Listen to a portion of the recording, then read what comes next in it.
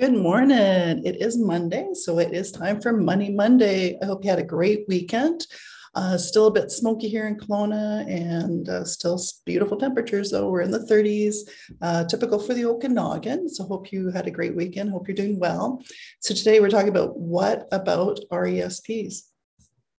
So I often get people asking about RESP, so I just thought I'd share some information. So RESP is a registered education savings plan, and it is a special savings account for parents who want to save money for their education after high school.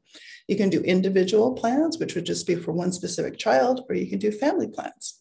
There are grants that government offers, so they match deposits of what you do. So the government will do up to $500 a year for a deposit of $2,500. So that's 20% match with the Canada's Education Savings Grant.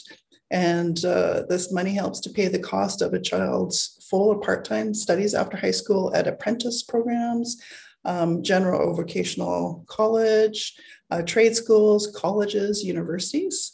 So like I said, each year the grant provides 20% of the registered education savings plan contributions of up to $2,500.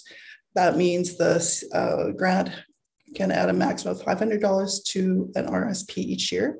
The lifetime maximum amount of this Canadian grant is $7,200. And if you don't contribute any given year, you can catch up in future years. So that's kind of nice that they play catch up.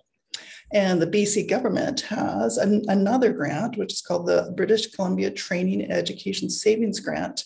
And children between the ages of 6 and 9 are eligible for the $1,200 grant. There's no contributions needed. It's just there for the kids to try to encourage them for post-secondary education. So just thought I'd share some information with you. I hope you have a fabulous week.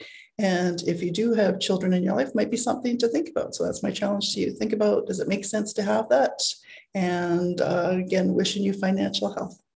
Bye.